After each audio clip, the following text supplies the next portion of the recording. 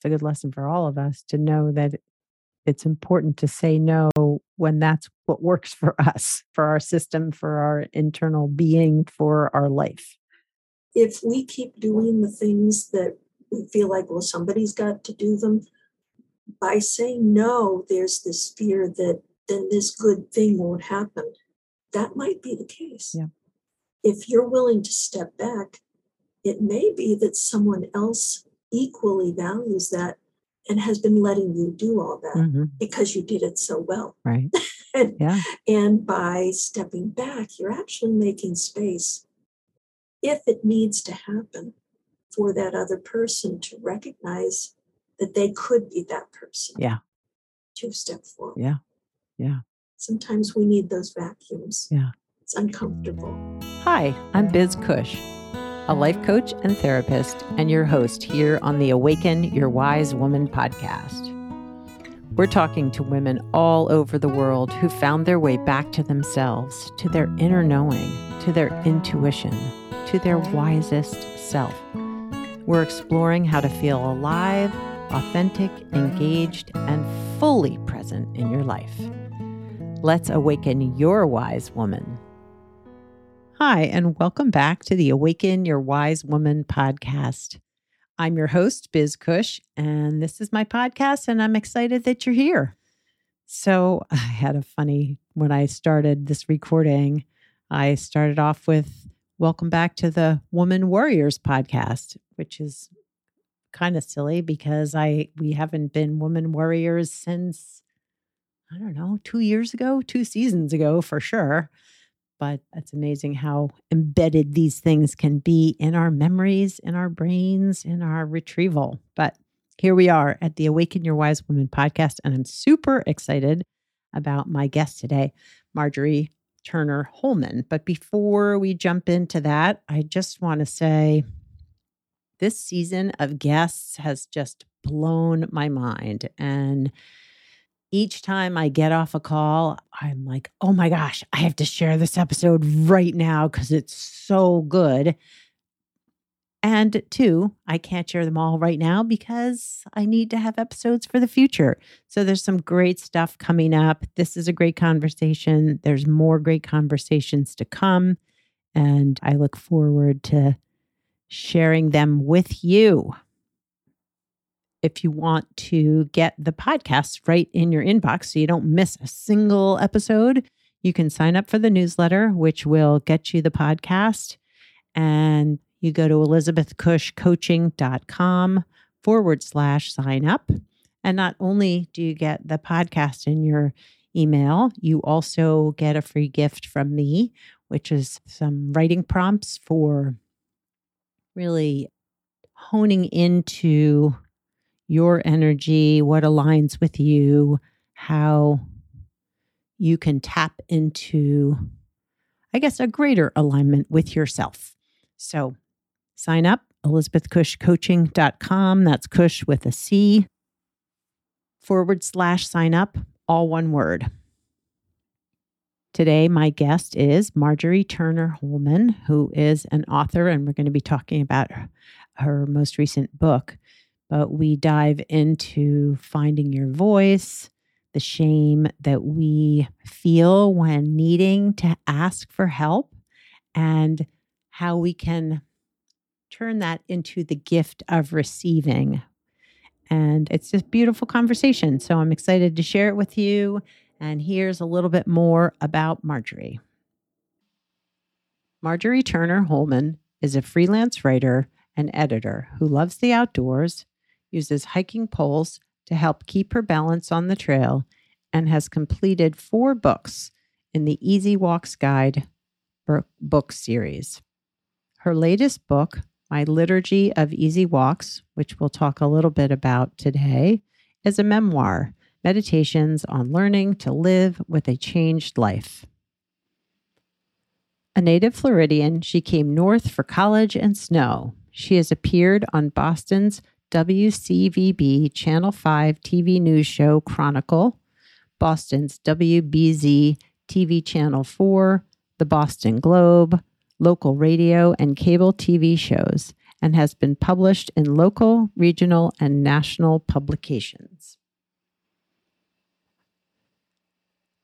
My conversation with Marjorie was enlightening and it really filled me up. I really enjoyed hearing about her journey and what it's been like to live a changed life after her brain tumor and paralysis, and what that has meant in her life in terms of having to figure out how to move forward as she gained strength and her mobility back.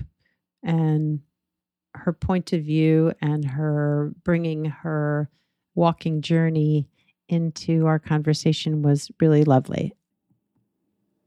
Without further ado, here is my conversation with Marjorie Turner Holman. Hi, Marjorie, and welcome to the Awaken Your Wise Woman podcast. Well, thank you so much. It's really nice to be here today. Yeah, it's so nice to meet you. And as we shared a little bit before we got started here, just really enjoying your book, My Liturgy of Easy Walks. But before we talk about that, if you wouldn't mind sharing with the audience a little bit about you and your journey. Thank you. I mean, I was born, I came to New England for college, stayed because I love snow, and I haven't gotten tired of it, raised my family here. And my life really took a change, had a big change. When I was in my mid-30s, I found that I had a brain tumor that needed emergency surgery. When I woke up from what was truly life-saving surgery, I discovered my entire right side was totally paralyzed. Oh my gosh. That was a surprise to everyone. And I also knew right away that this was not something that was going to be a crisis that got dealt with, that it had not just a potential, it was very clear this was going to be something that had changed my life and that was going to be needing support on into the future with no particular end point. So Yeah. that was very daunting. I was going to say, I would imagine knowing that in that moment must have felt like a lot, being in your early 30s, looking ahead to what life might be like, or, what we imagined our life was going to be like. I know. I was a single mother, so I already, with my 2 kids, so it was really scary. Wow. How was I going to care for them?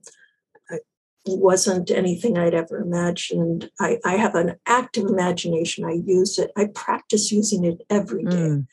I'm a worrier, but this was nothing that had occurred. I had all sorts of other scenarios that I imagined, and this was not one of them. Yeah, I would imagine that was not something you ever could have even conceived of being a possibility for your future. And I'm curious, how old were your kids at that time? My daughter was 10, my son was 14. So they weren't babies, but still children. Neither of them could drive. Yeah. Yeah. Wow. So wow. They kept me going. It really, I bet. God bless them. They really did give me a reason to keep going. I felt very angry and very frightened. Yeah. So it's certainly been a process of figuring out, making peace, and just figuring a whole stuff out. I've had lots of support at various times from various people, including family and friends and new people who came into my life.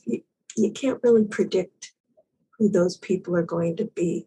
Well, and I wonder too, who maybe fell away when you needed help. Yes, of course. I think that happens to most any of us when we have a big life change. And it's really easy to take it personally and say, those people that didn't stick with me really let me down. And I've had enough practice with it to recognize that they weren't the people who changed. I was the one that changed. And a very few can stay with you through those massive changes in your life. And the majority of people just can't. Same for me with other people. There are a very few that I can stick with as they get through these changes. Most of us can't do that. Yeah. Yeah. It's hard. Yeah. And I guess I can attest to from my own personal experience that not just physical changes or physical illness, but emotional changes, like going through your own healing creates change within, which then, I mean, I found some relationships fall away as I change myself into the person that's more authentically me. Exactly. Yeah. Yeah. Yeah. It's the same process. And it's the same disappointments. Yes. And making peace with that and forgiving those people who weren't able to do that. Hopefully they would forgive me when I'm not able to do that. Yeah. Yeah. Yeah. And forgiveness can take some time, and that's okay too. Yeah, it's a lifetime. As I told my son once, that God is a whole lot more practiced in forgiving than I am. So you got to give me a break and give me a little time. There you go. I love that. Yes. Yes. And yeah, it can be a lifetime as it evolves within us to be able to forgive as we move forward. And I'm curious that, like you said, that not expecting, obviously, to come out of this emergency surgery paralyzed on your right side. Is that right? Correct. And now finding yourself in a position as a single mom, having to ask for help, a lot of help, I would imagine. Yep. I got very practiced at it. Yeah. It was something I'd always avoided. It felt very shameful to be able to need help. Seeing myself as a needy person was a terribly shameful self-image. And when you have no choice but to start asking for help, it took a while, but I got a lot of practice. And really, for my kids' sake, if it had just been me, I don't know that I would have done it, but I wasn't willing to say no to my kids. Yeah. And so for their sake, I learned how to ask for things. I describe it to people as casting a wide net, that it's important not to ask just one person, and that's the only person you ever ask. That's a guarantee to overburden any one person. What I would do, I had kind of a script when any particular need came up. I didn't have email even at that time. This was pre-email for a lot of us, 1993. Yeah. Back, and so the phone, and thankfully my voice had not been affected. Right. A lot of people, that does happen, and that terrified me. What would I have done? Not having my voice. My voice was the tool that would help me express what I need, communicate all sorts of things. So when I would call someone, I always would say, I need you to say no if this really isn't something you can do. Otherwise, I won't feel like I can ask you again. So please tell me now if such and such a date, such and such a time, such and such a task doesn't work for you. I'll come back to you, but if it's not, if you can't help me, I've got other people. You're the first one I called. I often say that to whoever I called, just so they didn't feel guilty for saying no. Yeah. And giving the person permission to say no opened the door so that they would feel like they could say yes another time, as opposed to saying, oh no, she's calling again. Can I just not answer the phone? Yes. Yeah. I tried. It really was a very helpful practice And I did get a lot of chance to practice. Well, it's almost like you were giving them permission to say no, but also giving yourself permission to hear that they couldn't do it potentially, that they could say no to you. And it didn't fracture the relationship. It didn't create this unnecessary guilt or burden, or, yeah, that you were really permissioning both you and Right. them. Yeah. It also took the shame away Yes. that Yes. I Yes. wasn't trying Yes. to guilt anyone into it. It Mm, was, you wouldn't know if I didn't ask. right. And so I need to let people know. How could they know Yeah. what I needed? That mind reading isn't a skill many of us have. So, I would say none of us have, but we're good at thinking we know how to mind read, but we don't really. right, Yes. right. Yeah. And I think in Yeah. particular, and I hate to make generalizations, but from my work with being a therapist and a life coach, like for women, that being the asker, being the one who needs the help is such a that can be such a hard, tender place to Mm. look at, but also to get better at asking and being okay with, like, that word needy has such a negative, when actually Oh, we have yeah. needs, and that's okay. Oh, boy. I finally got to the point of saying, well, if all we ever do is give, somebody's got to do the receiving, and kind of making a joke of it. But really, in truth, it can't just be that one way. We like to be in that power position Mm, of, I have something to give you. mhm, But to understand that it can be reciprocal, there has to be someone who receives. mhm, I probably saw this most clearly just one day at church when our priest was preparing the Eucharist, mhm. and he prepared to give it to us. And if he's handing that out to us and there's no hands to receive, it's important to take that gift. It was particularly poignant because I knew he was dying of cancer, Mm, but he was still mhm. giving. And for us to accept that gift was a gift for him. Yeah, yeah. Well, and I find that for myself anyway, opening myself up to being vulnerable, asking for help, there is a much greater reciprocity between, I mean, assuming the person that you're coming to for help then hears you, sees you, doesn't make you feel terrible for asking for it, right? It's the right person. Yep. But that it creates a beautiful bond too, because helping someone is a really, it is a nice thing to be able to do for someone else. I mean, and we can't always, Mhm. it doesn't work if we're always the helpers and not the Right. receivers. Yeah. Yeah. That's a beautiful story of the Eucharist. I don't know. That just, I don't know, somehow Mm. landed with It, me. it was very, very visual, and I can still picture Mm, the whole setting, and just, it takes me right back. So thank you for listening. yeah. Yeah. I know our culture is very able bodied, our world, the way it's all set up. My oldest son is a little person. He was born a dwarf. So I know from experience of navigating, he's 34 now. So, but when he was a child, navigating the world for average sized people, it was always like we were always having to think about, figure out how to make the world accommodating to him, bringing stools Mhm. places, asking for things. I'm Mhm. curious, you came from being able-bodied to not, Mhm. and how has that, I don't know, impacted you? And yeah.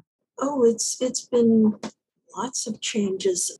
What occurs to me, because again, there's shame of, it's all these needs that Yes. I have for various things that have been the consequences. My particular ailments, disabilities, whatever term you want to use. There's a woman that I follow on social media, who's very, very articulate. She's in a wheelchair, and she articulates the whole disability. I don't even know the word, but what she said that really resonated with me was that we have made accommodations for able-bodied people everywhere you look. There's a building. Oh, we built some stairs, so you can now go in the building. Mm-hmm. What? You want a ramp so you can go in? That's something extra. No, you've already done things for people to make it accessible. We're asking the same for us. Yeah. And it isn't that you're asking something that nobody else asks for. In fact, we have stoplights, we have cars, we have practically everything. You see stairs to get in your house. Mm-hmm. Yeah, the automatic seats in a car, right? Like all sorts of everything. Yeah. And when you start seeing that we all make accommodations every day, whether it's for children to put them in a stroller, whether it's at the grocery cart so we can carry groceries, those are all tools that we take for granted. And we don't even think about that those are accommodations to help us deal with regular life. Yeah. Yeah. And why does this have to be such an ordeal to ask for accommodations for? Or special consideration. Special considerations. Yes. Yeah. Yes. Yeah. Yeah. So that actually was a really powerful picture that I got in mind. I just keep seeing the stairs, and I need stairs. I can do stairs, but they need to have railings. And if it's in a public place, people love to lean against railings. Yes, they do. And I get very weary of asking people, could you please move so I can use that railing that I need? Wow. I get cranky. I bet you do. Well, or in the winter, there are often ramps. And I went into a store once using their railing up the stairs, and I walked in and said, why isn't the snow shoveled off your ramp? They had only shoveled the stairs. Oh my gosh. And the answer was, oh, those people don't go out in this weather anyway. And I still just remember the disbelief and anger. I didn't have the words. Yeah, it does make me angry. I bet. It's really very frustrating. I'm guessing you have felt that for your child. Oh, absolutely. Absolutely. And just the whole feeling as if, as a family, we were so noticeable because of the disability versus like, this is just a family.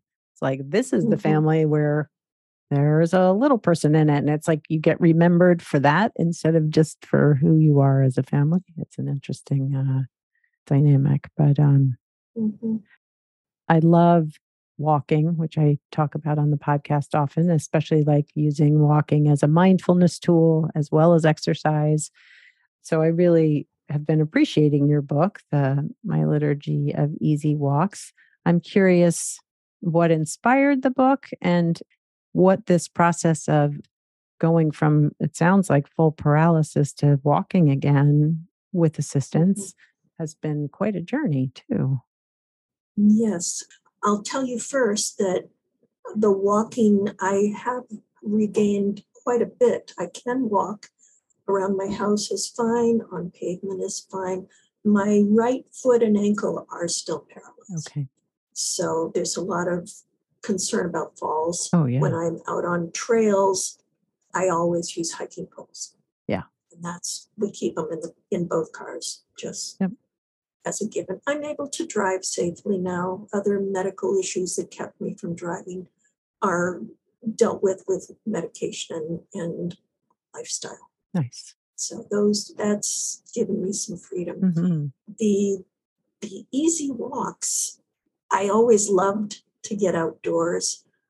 And it really started with a newspaper article that or actually a newspaper series. I have written for newspapers for over 25 years. I started writing when I couldn't walk and I wasn't able to do any of the other work that I had been doing. I had avoided writing like the plague. I was very terrified, and the inner editor was right on my shoulder. And so that actually, because of necessity, opened the door and pushed me past that fear. So I had been writing. I wrote this column of outdoor places just locally, but because of my own challenges, I only went to places that I was able to safely walk. It didn't have the Easy Walks title then. My editor just called it Naturally New England. I had the sense that it might be a resource. So I put all of these articles onto my writing website. And people started finding them. And after about the 500th time somebody came to one specific blog post, I thought to myself, Dawn came to Marblehead. I think there's a local need. I think I might be able to do that. Yeah. So I had known how to do self-publishing because I had been doing personal histories as a project. I had done profiles, and this was another way of being able to do profiles of people, get the longer history, and turn them into self-published books. Oh, wow. So I knew how to do self-publishing, and I went out and did the research. It was a great way to make new friends. It was a quest, and quests are always very contagious. People like to hear about a quest. And if you invite them on that quest, it's even more exciting. Yeah. I gained new friends. Wow. By saying, again, it was asking for help, but it was help for a quest. So it was a different kind of asking for help. Like a bigger purpose almost. Yeah. Exactly. Yeah. It wasn't a selfish ask. It was I have this project and I need some help to finish it. Would you like to be part of it? And people were really quite excited about helping me. That was the first book. Wow. And my husband was the one. I had all these titles, and he said, well, why don't you just keep it simple and say Easy Walks in Massachusetts, which is where we live. And so that's what I did. I got a Facebook page because that was some marketing advice.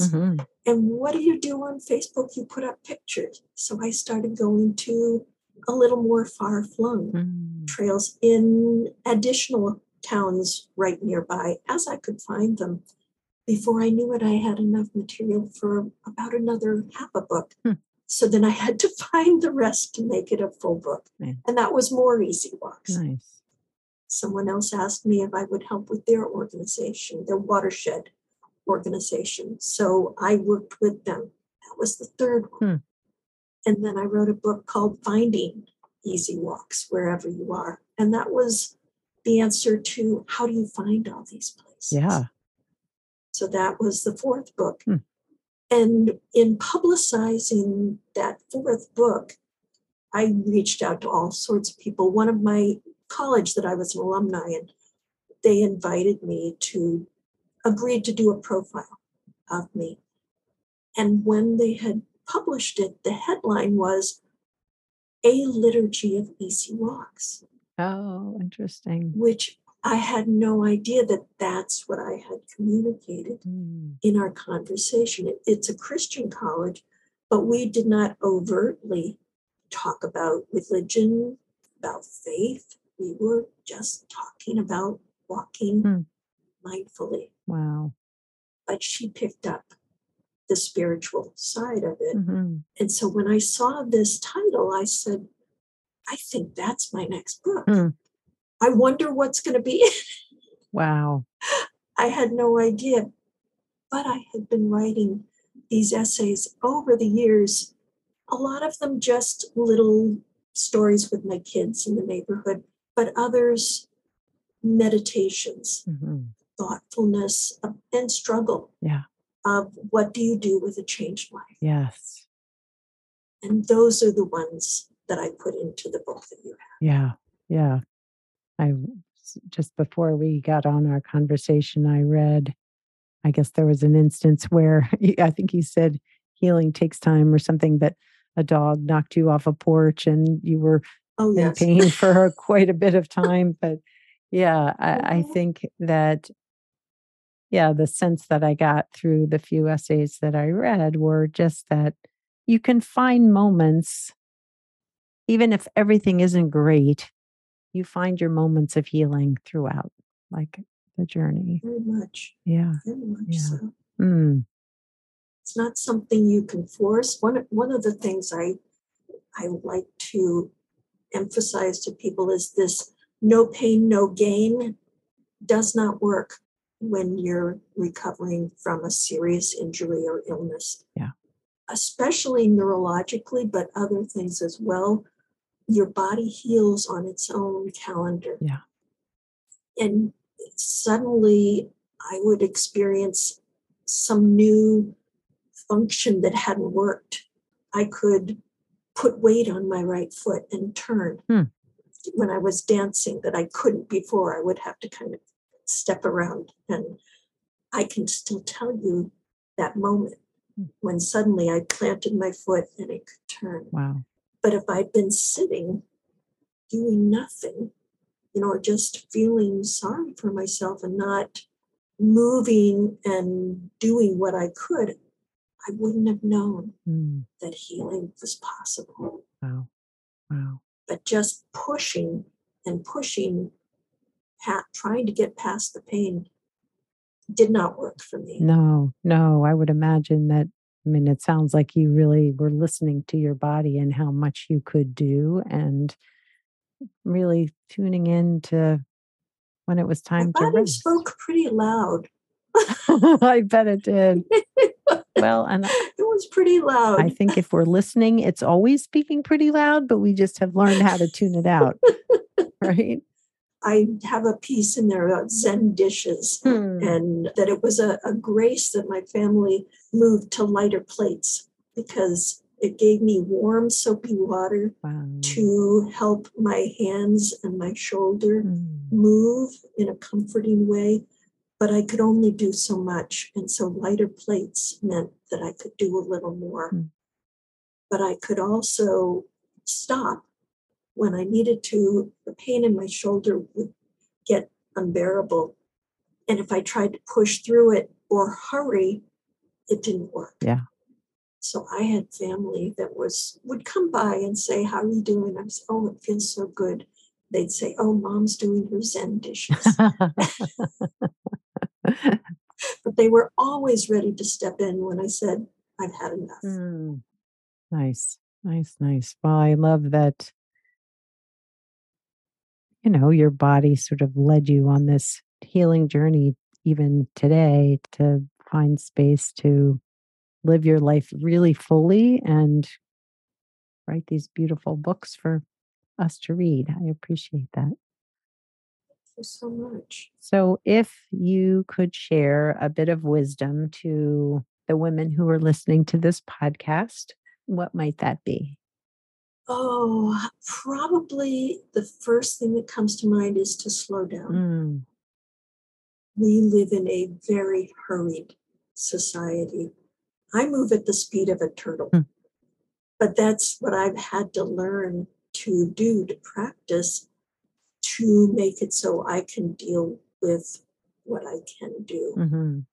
We push ourselves past what we can do. And then we say, "Oh, I'm always so busy," without realizing that there are choices that we could make to say no to things that aren't good. Yeah. Or whether we say yes to things because of guilt or whatever. And if we choose not to slow down, our body is going to slow us down at some point. Yeah. For me, it was a brain tumor. For other people, it's a heart attack. Yeah. For other people, it's a stroke. Or arthritis. For other people, it's a broken relationship. Yes. There's many ways that we will be forced to slow down. or you can choose to slow down before that happens. You can't prevent terrible things from happening in our lives, but No. you can choose to say no to things that otherwise you're just doing because you feel guilty. Yeah. Yeah. Yeah. I agree. I think, yeah, when we're so busy and we're not really listening to what it is that does fill us up, that, we're saying yes to things that really matter to us, like we're missing so much of our living our life, in a way that feels true. People like to feel like if they're busy that they're important. Yeah. And for those of us who can't be that busy, that there's the temptation to feel like we are not important because we're not busy. Yeah. We can't have that same busyness. Yeah. And that's been a tug and pull for me too, of feeling like I am less than. Yeah. Because I'm not as busy as all these people who don't have time because they're so busy. Well, there's busy and there's busy. Yeah. Yeah. And especially when our kids are younger. Yep. But you can still make choices and you don't have to say yes to everything. That is the truth. It's really okay to say no to your kids once in a while. Yeah. I had to. Yeah. Oh, I bet. I bet you did. Yeah. It's a good lesson for kids too. I mean, it's a good lesson for all of us to know that it's important to say no when that's what works for us, for our system, for our internal being, for our life. If we keep doing the things that we feel like, well, somebody's got to do them, by saying no, there's this fear that then this good thing won't happen. That might be the case. Yeah. If you're willing to step back, it may be that someone else equally values that and has been letting you do all that because you did it so well. Right. and, Yeah. and by stepping back, you're actually making space, if it needs to happen, for that other person to recognize that they could be that person. Yeah. To step forward. Yeah. Yeah. Sometimes we need those vacuums. Yeah. It's uncomfortable. Yes, I would agree. I would agree. Well, Marjorie, I so appreciate your taking time to talk to us today in our conversation and for the listeners. And I would love for people to know how they can find you if they want to know more about you and your books and Easy Walks. Oh, thank you. MarjorieTurner.com is my website. I have links to all my books on the homepage right there. I have a Facebook group called Easy Walks, Massachusetts, Rhode Island, and beyond. We welcome people outside of New England. They don't have to be in New England. And Easy Walks are not too many routes, not too many rocks, relatively level with something of interest along the way. We're all about trail surfaces. And that's for lots of people, not just people who are disabled, older people, young parents with kids in strollers, recently injured, disabilities of many kinds, people who are visually impaired. There are many, many people who benefit from Easy Walks. It doesn't restrict it. Yeah. So thank you so much. Oh, thank you. And I will be sure to include all of your contact information in the show notes. And thanks again. Thank you so much. Well, I hope you enjoyed that conversation. I know I got a lot out of it, and I really felt like it just resonates so much with me that walking can bring so much healing within our bodies and our soul. And I recently shared a post on social media about how much walking means to me in terms of working through shame and where I hold it in my body and helping me fully release. So I just appreciated Marjorie sharing her story. And again, just that the idea of being able to, through healing her physical self, also healing her internal self, learning how to ask for help, learning how to receive with fullness and bring more reciprocity into relationships. So I hope that you enjoyed it as much as I did. In 2 weeks, we have another amazing guest, Natalie Liu, who has a new book coming out called The Joy of Saying No. And it is another fabulous conversation that I cannot wait to share with you all. So join us in 2 weeks. Again, if you'd like the podcast in your inbox so you don't miss a single episode, sign up at elizabethcushcoaching.com/sign up. I look forward to connecting with you next time here on the podcast. Thanks for listening to the Awaken Your Wise Woman podcast. The information in this podcast is not a substitute for seeking help from a licensed mental health professional. Music by Andy Cush, sound editing by Laura Disler, and show notes by Kathy Cush. If you'd like more information about me, Biz Cush, and the resources shared today, go to awakenyourwisewoman.com.